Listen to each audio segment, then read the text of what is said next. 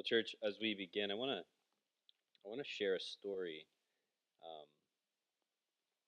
um, that's come out of World War One. It's a story that's endured for generations that I find really impactful and pretty relevant, especially this morning in relation to what we're going to be talking about. An article from History.com, it begins telling the story this way. It says, on Christmas Eve 1914, in the dank, muddy trenches on the Western Front of the First World War, a remarkable thing happened. And that remarkable thing is what became known as the Christmas truce. When men on the front lines who were enemies at war laid down their weapons and came together in what was truly a miraculous response, given the circumstances that they were in, to Christmas. And there's descriptions of the Christmas truce that are recorded in a number of diaries, in a number of letters from soldiers that took part in this unofficial and completely unsanctioned truce. One soldier named Bruce Bairnsfather, he was a British machine gunner on the front lines in Belgium. He wrote this. He said, "Here I was in this horrible clay cavity miles and miles from home, cold, wet through and covered with mud. There didn't seem the slightest chance of leaving except in an ambulance. At about 10 p.m., I listened. Away across the field among the dark shadows beyond, I could hear the murmur of voices. The Germans were singing Christmas carols, as it was Christmas Eve. In the darkness, some of the British soldiers began to sing back. Suddenly, we heard a confused shouting from the other side. The enemy soldier was saying, 'Come over here.' One of the British sergeants answered, 'You come halfway, I come halfway.'" Bairnsfather goes on to describe how soldiers on both sides started to slowly climb out of their trenches and meet in the barbed wire-filled no man's land that separated them. And in that space, the soldiers sang songs together, and they shared tobacco with one another, and they drank wine together. And Bairnsfather reflects, saying, there was not an atom of hate on either side.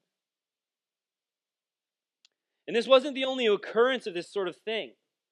There's stories of similar experience that are recorded by troops all across the Western Front and some on the Eastern Front. Another British soldier named Jay Reading, he wrote a letter to his wife. He said, "My company happened to be in the firing line on Christmas Eve, and it was my turn to go into a ruined house and remain there until 6:30 on Christmas morning. During the early part of the morning, the Germans started singing and shouting, all in good English. Later in the day, they came toward us, and our chaps went out to meet them. I shook hands with some of the men, and they gave us cigarettes and cigars.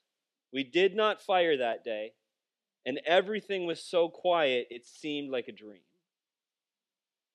In other diaries recounted how soldiers used candles to light Christmas trees. Some soldiers tell of a game of soccer that actually broke out in no man's land. Others wrote of how men would help enemy soldiers recover their dead. And in some places, the truce even lasted for days.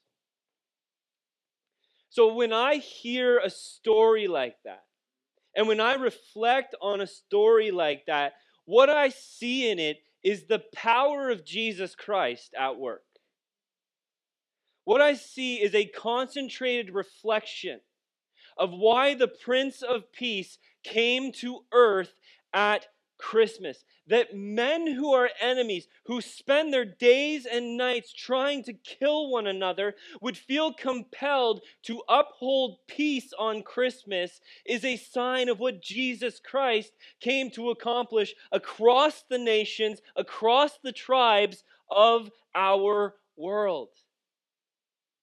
You see, the Prince of Peace coming at Christmas and the work that he is accomplishing on earth is not limited to the giving of new life to individuals. That is massive. That is an incredible thing that he does. But it also involves the bringing of those individuals, regardless of race, regardless of background, regardless of experience, into peace with one another through that new life that he gives.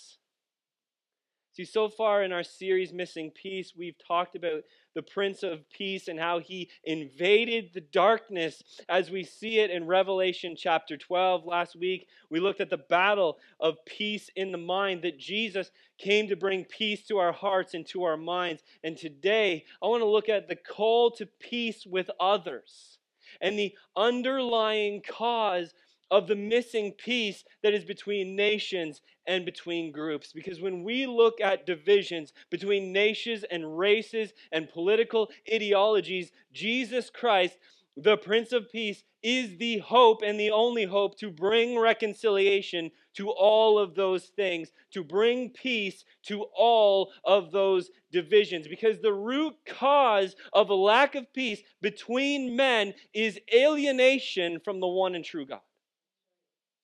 And so that's what we want to talk about this morning. So let's pray together. Heavenly Father,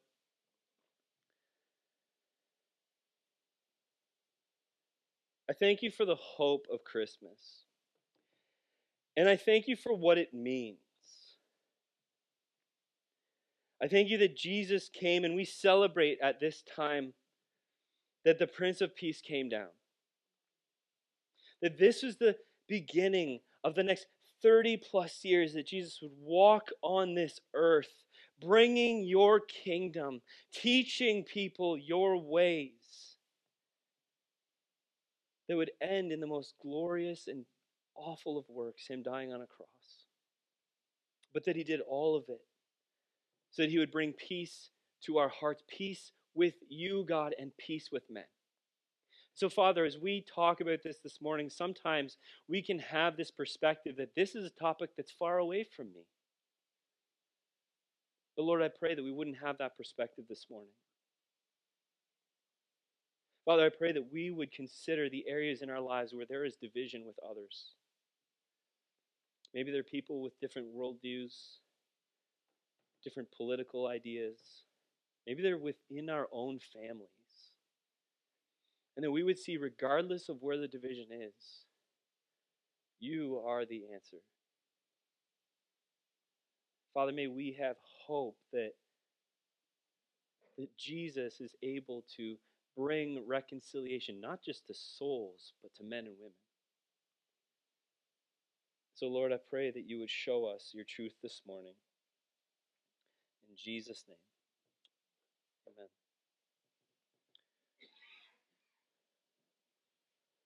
So I want to reflect on how Jesus brings peace to people.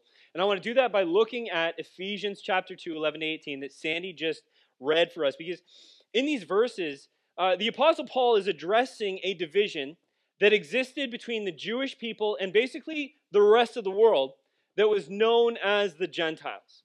And in these verses, Paul shows how Jesus broke down what Paul calls the wall of hostility that was between the Jew and between the Gentile.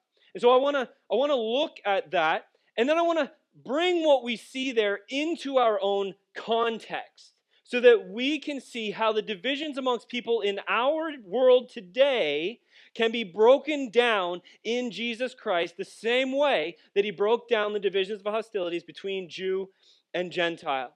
And so in these verses, Paul is addressing two things simultaneously. And I think a really good way to think about them is the difference between the cause and the symptom. So he's addressing both. There is a cause and there is a symptom. So the first thing that Paul is addressing is he's addressing the enmity, the hostility that existed between Jew and Gentile. That's the symptom. But Paul also addresses the alienation of humanity from God and the people of God. And that is the cause.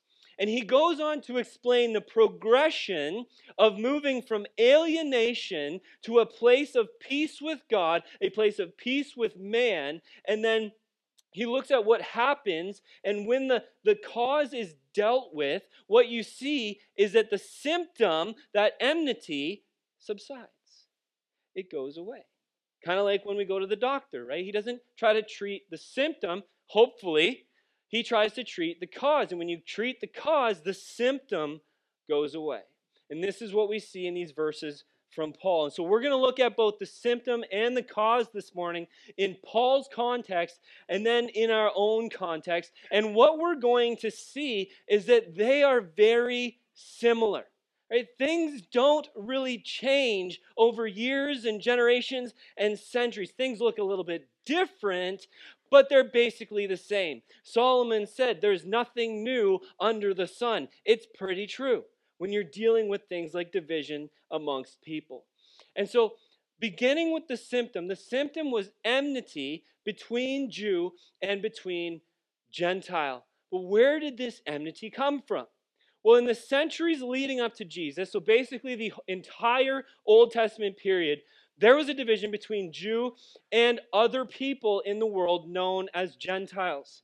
And this was in part because the Jews, the Israelites, are God's chosen people. Right? He set them apart from other nations that they would live differently than the corrupt nations that were around them. And God gave Israel his commandments. He gave them his law. And he gave them what Paul says in these verses, ordinances of the law. And they were to follow these things as his people. And in doing so, they would be a light to the world to show their set apartness, through their set apartness, show God's glory to the nations. Now, if you're a Christian, this should sound familiar to you. This idea of being set apart, this idea of living according to the ways of God in order to show the glory of God to those around you. The call that he gave to Israel and the call that he gives to Christians is the same thing. We're just a continuation of the people of God under Christ, called to the same thing as the Israelites were.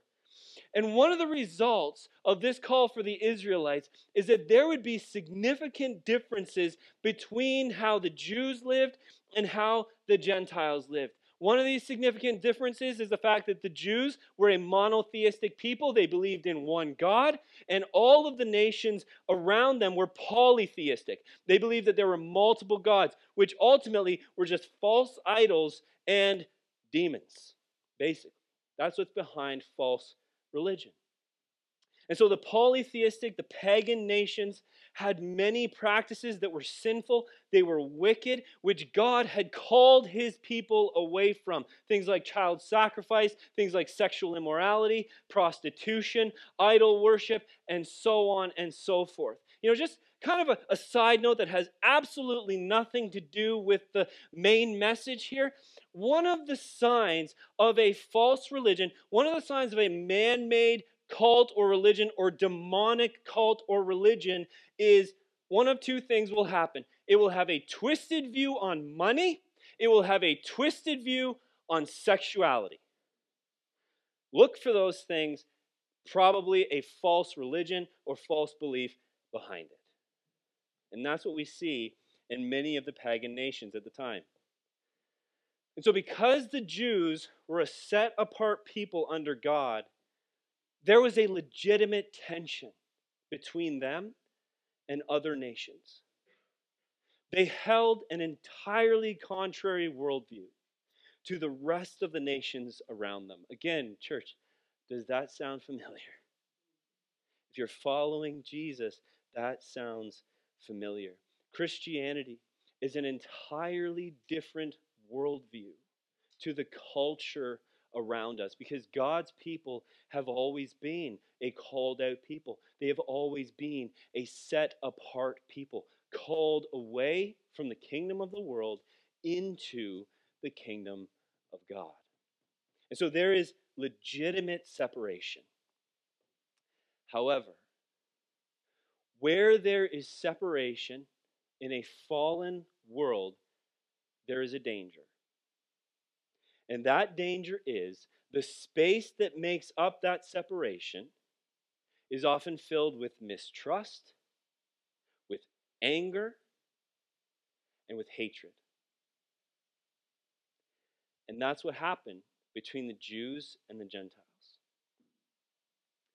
And this is what will happen in any religion, in any ideology that is false, that is made by man, that comes from the devil.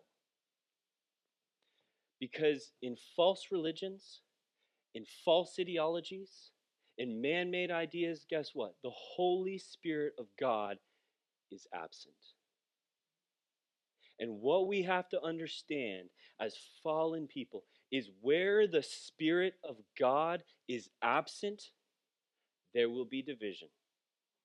There will be hatred because we are sinful. The Spirit of God brings unity. Now, in the case of the Israelites, don't hear me wrong. I'm not saying that they were following a man-made religion. God gave them his law. God gave them his ordinances. But over the years, over the generation, man-centered ideas crept in. And by Jesus' time, there were over 600 laws that a Jew had to follow. Just think about the fact that God gave Moses 10. 600! The Jews added to God's law because they began to trust in the law. They began to trust in the ordinances, that those were the things that would save them. And they missed the truth that the law and the ordinances do not save. They point to a God who saves. And when a heart turns from God, when a heart turns to the law and trusts in it instead, the only thing that follows is judgment.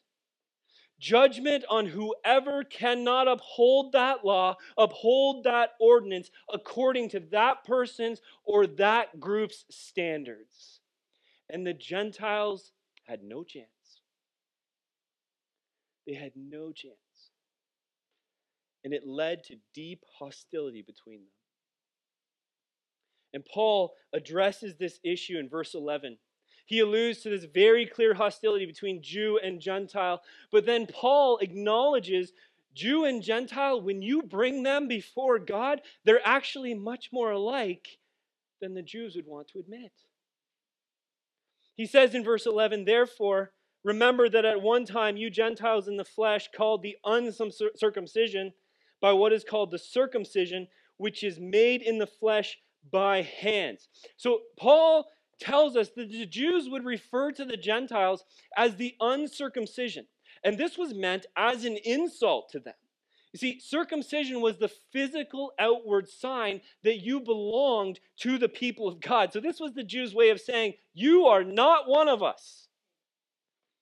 But Paul recognizes that insult, and then he points out that while the Jews were ridiculing the Gentiles for their lack of circumcision, the ordinance of circumcision that the Jews were so trusting in had actually lost its value, because they were trusting in the ordinance alone, not the God who had called them to it.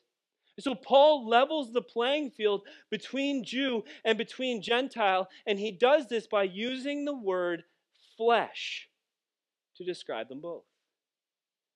He says, you are Gentiles in the flesh, and then he calls the Jews the circumcision, which is made in the flesh by hands. So what is he saying? Well, what he writes about in Romans 2 gives us the answer. Paul writes in Romans chapter 2, verse 25. For circumcision is indeed of value if you obey the law. But if you break the law, your circumcision becomes uncircumcision. What is Paul saying? Paul's saying if his fellow Jews want to trust in the ordinance of circumcision as the determining factor for their uprightness with God, then they are trusting in the law. And that means they better uphold every single one of those 613 laws, because if they break one, then they are no longer righteous before God. And that circumcision will count as nothing. See, here's the thing. If you want to use the law to justify yourself, whether it's before God or before others, then the law will end up condemning you. That's the entire reason why Jesus came. Because nobody can stand up before God's law. James says it this way in chapter 2, verse 10. He says, "For whoever keeps the whole law but fails in one point has been guilty of all of it." Paul's like, listen, you can look down on the Gentiles because they are of the flesh, but you're in the same boat because you're trusting in an act that was done in your flesh by hands rather than in the God who gave you the ordinance. So you're all in the flesh. And if you're all in the flesh, then you're alienated from God. You know what? To hit that home, Paul, this verse that this saying he uses, made in the flesh with hands, in the original Greek, it's actually the same term that's used for making an idol. Yikes. Paul is basically saying you've turned circumcision into an idol. You're trusting in an idol, not in God. And then Paul goes on to say in Romans 2, verse 29, a Jew is one inwardly, and circumcision is a matter of the heart, by the Spirit, not the letter. His praise is not from man, but from God. So the Jews considered the Gentiles unclean, and they were ceremonially unclean. They were unclean before God, just as we are unclean before Jesus washes us clean.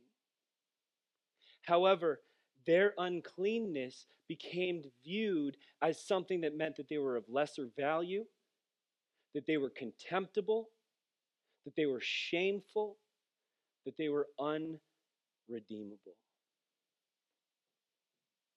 In church, what I would say to every single one of us this morning who follows Jesus is when you view someone as unredeemable, you are so far from the heart of God. You've completely missed the heart of God. And God would knock the Jews on their butts when he opened his kingdom wide to the Gentiles that they so despised, the very ones they hated. And listen, before you think, man, you're really ragging on the Jews this morning, that's just what the text is talking about. I can flip it around and say the exact same thing about the pagan nations. It's not like the pagan nations were sitting there going, oh, woe is me, I'm not as good as you. They were like, no, we're better than you. They hated the Jews. So you can just flip it around the other way too. It's all the same. They hated each other. There was deep-rooted history of hostility between the two. Now, I don't think it's a big stretch to bring the division that we see between Jew and between Gentile into our day. I don't think it's hard for any of us to do it. There are deep-rooted hostilities and divisions amongst people groups, amongst political groups, amongst ideological lines, amongst nations. I just keep going, right? Fill in the blank. It's everywhere. And what's interesting about it is, though it looks different outwardly in our day, the issues themselves may be different. The cause is very much the same. Whether we're talking Jews and Gentiles thousands of years ago, or whether we're talking about people in our culture. And I would say there are two reasons for division between Jew and Gentile that are the same reasons at play in so many divisions today. Reason number one is the elevation of man-made things to a level of allegiance that they were not meant to have. Whether we're talking politics, whether we're talking false religions and ideologies, they're elevated to this level that they were never called to be elevated to by the Lord. And anytime we do that, there will be division. And the second thing that we see that is exactly the same today is the twisting and the idolization of what God has made, what God has given. The Jews twisted the law. The Jews twisted the ordinance of circumcision, which was good, which was given by God. When we twist the good things that He's made, when we twist the good things that He's given and made them greater things than they actually are, it will always lead to division. Race. God made race. It's beautiful. But when we elevate it to a level that is much higher than it's supposed to be, division. Sexuality. Everything's about sexuality. It is the most important thing about you now. It is elevated to this level that it was never supposed to be elevated to. And just look at the division that's happening around us. Anytime we elevate man-made things, anytime we elevate God-given things that were supposed to be here, and we put them here as an idol, it will cause division.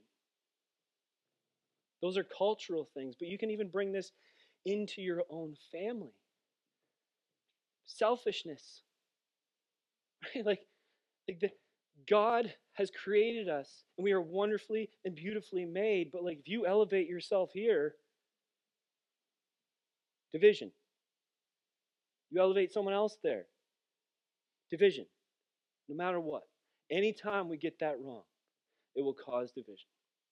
And here's what I also want to say, is it's not just us. In every scenario, we cannot discount the power of the enemy at work. That's what we keep going back to in this series. We started that for week 1. We looked at Revelation 12, right? Jesus coming into the kingdom of darkness as the Prince of Peace, bringing the kingdom of light. We have an enemy who is at work, who will influence and at times downright possess humanity toward such divisions. If you think what's happening with this whole sexual revolution and everything right now is just man-made, it's not. It comes straight from the depths of hell. It is an attack on what God has made. Anytime we see an attack on what God has made, what He has called good, Satan and the demonic is behind it. In church, we got to start fighting it from that perspective. You fight from a man perspective, division. No, we fight from that deeper understanding of what is actually behind this stuff. What is the cause behind all of this? All of this division, all of this enmity, all of this hostility. The cause is alienation from God. That's what Paul says in verse 12. Remember that you were at that time separated from Christ, alienated from the commonwealth of Israel, and strangers to the covenants of promise, having no hope and without God in the world. See, we were created to have our highest allegiance in God. And if we don't, we will find it in something else, and it will cause division. Even amongst followers of Jesus, we have to consistently assess ourselves. Is God in the place that He should, or is something or someone else?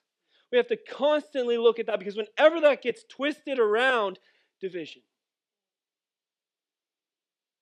Paul says, listen, you are alienated from God. You're separated from Christ. You're separated from your Savior. You're separated from the people of God. You're strangers to the covenants of promise. You have no hope without God. And when you're living that way, alienated from God, division will constantly follow you. So what's the solution? The only solution is the peacemaking of Jesus Christ, the Prince of Peace who came at Christmas. Paul says in verse 13, but now in Jesus Christ, you who were once far off have been brought near by the blood of Christ. Jesus Christ came at Christmas, and we celebrate Him as the babe in the manger, but we look forward at Christmas to Easter, because that is why Jesus came, to die on a cross, and by His blood we have been brought near to God when we have faith in Him, when we trust in Him. And Being brought near to God, what Paul's saying there is you're no longer alienated. You are one in Christ when you have faith in Him. You now have all of those things that you didn't have before. You now inherit the covenant promises that are all over God's Word. You are now filled with hope because you are redeemed and you are reconciled to the one who made you. And Paul says when that happens, verse 14 to 16, he says, "For He Himself is our peace, who made us both one, and has broken down in His flesh the dividing wall of hostility by abolishing the law of commandments expressed in ordinances, that He might create in Himself one new man in place of two, so making peace, and might reconcile us both to God in one body through the cross, thereby killing the hostility." Paul says Jesus is our peace. That hostility that existed between Jew and Gentile, Jesus broke it down in His body on the cross. How did He do that? How did He do that? He removed the things that caused separation by fulfilling the requirements of the law, by fulfilling the requirements of the ordinances. Jesus says in Matthew 5:17, "Do not think that I have come to abolish the law. I haven't come to abolish the law, but to fulfill them." So Paul's saying Jesus fulfilled the law. He fulfilled the requirements of the ordinances. And so those things that were causing separation between Jew and Gentile, they no longer matter because Jesus fulfilled those things. And so those things that were causing separation are gone. The dividing wall of hostility are the things that Jesus came to break down that are between people. For Jew and Gentile, it was circumcision and uncircumcision and so many other ordinances. Today, it's race, it's sex, it's political ideologies, it's any number of things. Jesus has come to break those things down. How has He done that? He's done it by replacing them with something greater. That's how He's done it. Paul says in 2 Corinthians 5:1, "For we know that if the tent that is our earthly home is destroyed, we have a building from God, a house not made with hands, eternal in the heavens." In Colossians 2:11, he says, "In Him also you were circumcised with a circumcision made without hands, by putting off the body of the flesh by the circumcision of Christ." So that dividing wall, it's gone because if you trust in Jesus, you've been circumcised, right? What is a Jew? A Jew is one inwardly in the heart. Circumcision in the heart. When you trust in Christ, you have been circumcised. Mark 14:58. We heard Him say, "I will destroy this temple that is made with hands, and in 3 days I will build another not made with hands." Jesus literally destroyed the temple that was causing division because I am the temple. I will rebuild it. Jesus is the temple. We become the temple of the Holy Spirit when we trust in God. Do you know in the temple in Jerusalem, it was divided by gates and by walls. And so not only was there a spiritual division, but a literal division between Jew and Gentile. If you went to see the temple, there would be the outer section that was called the place of the Gentiles. And then there was the inner section, which was the temple proper. And separating those two places was a wall and gates.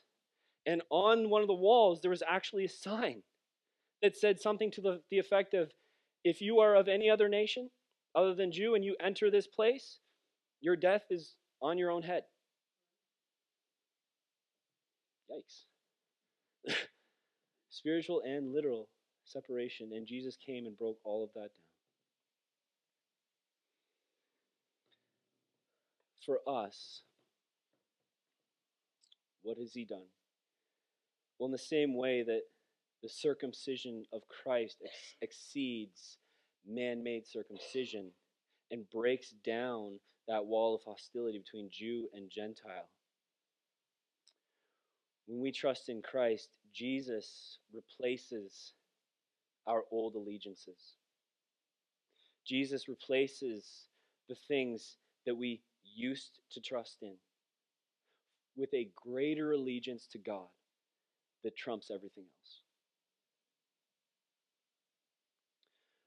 Earthly things destroy peace between men when they become ultimate things. Divisions and distinctions no longer exist as far as our standing before God in Christ. He's broken them down. Our allegiance to Jesus is greater than our sexuality, is greater than our race, is greater than our political ideologies, it's greater than any other ideology that we hold. In fact, it causes those things to come into alignment with God, but it begins with our allegiance to God through Christ. So for followers of Jesus, we now live in this space, as Paul says in Galatians 3:28, there is neither Jew nor Greek.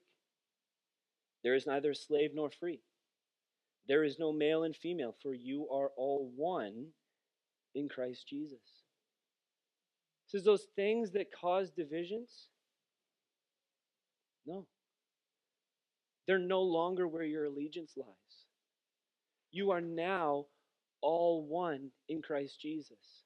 That's why I've said, like, so many times before, that's the amazing thing about church. That's the amazing thing about the body of Christ and the Spirit of God at work, because there are people in this room and we love each other as followers of Jesus, and apart from the Spirit of God, we'd never be in a room together.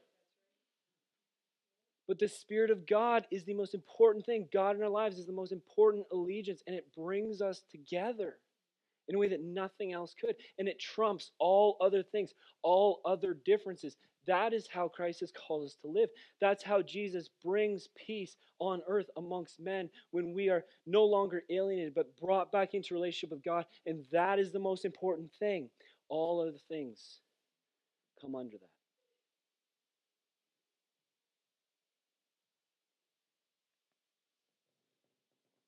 So just a question for reflection as we close.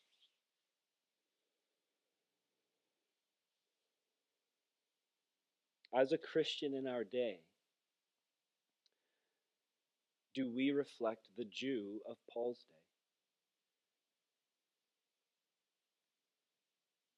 day? As a Christian of our day, do we reflect the Jew of Paul's day? Do we make others feel despised, feel unworthy? Do we confuse that separation that we must uphold as followers of Jesus and fill it with hostility, anger, and hatred? Or do we allow God to fill that space with redemption? Because that's why we're here. We are called to be a set-apart people. We are called to hold to different things, the truth of God, a different way of life. But if you fill that space between how you live and someone who doesn't know Jesus lives with anger and hostility, you've missed the heart of God. And I would call you to repentance.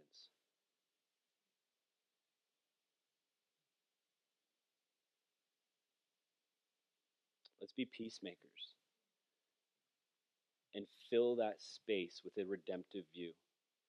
Because whoever you come into contact with where you hold a Christ-centered view and they don't, guess what your mission is? To bring them over to a Christ-centered view. That's why you're here. To not sit there and go, ugh, you're ridiculous. How do you believe that? No, we approach it from a place of, I understand why you think that, because I was once that way. I believed all those things. But God showed me a better way. Can you imagine if Christians actually approached situations like that? Instead of, ugh. Fill the space with redemption. Let's pray.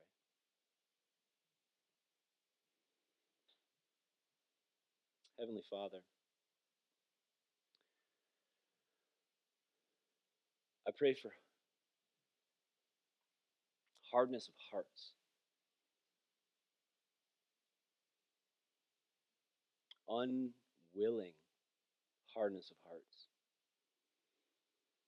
It can be so challenging to be people of God in a culture that rails against you.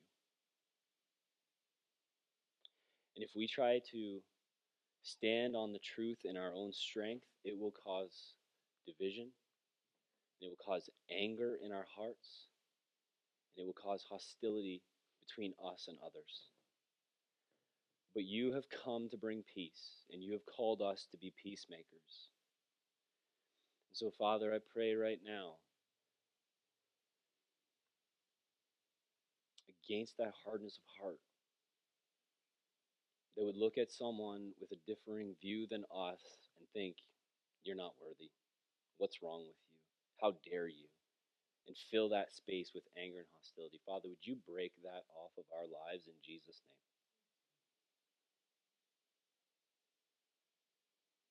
Father, I pray that we as a people, our hearts would break, that we would renounce those times that we have spoken ill of our enemies.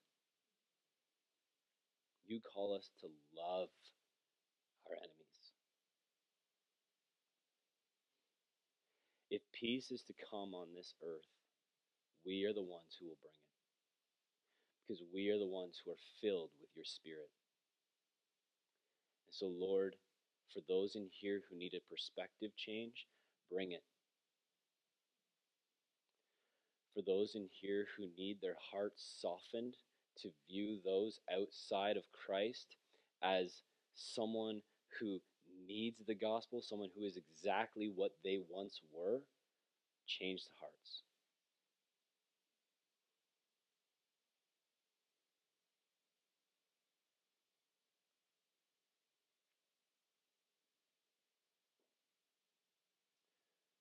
Father, you are so gracious. And I'm just asking, Lord, that we would be a people who seek peace, who have the humility to be able to recognize where we add to division rather than try to be people who build bridges.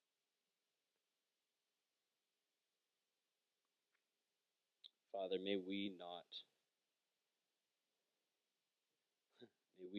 build walls, but may we open doors for people to hear the truth. May we have the same kind of heart as you, one that is a heart of patience.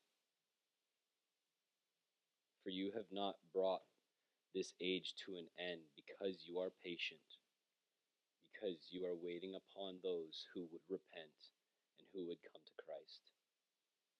Give us the patience that you have, Lord. In Jesus' name.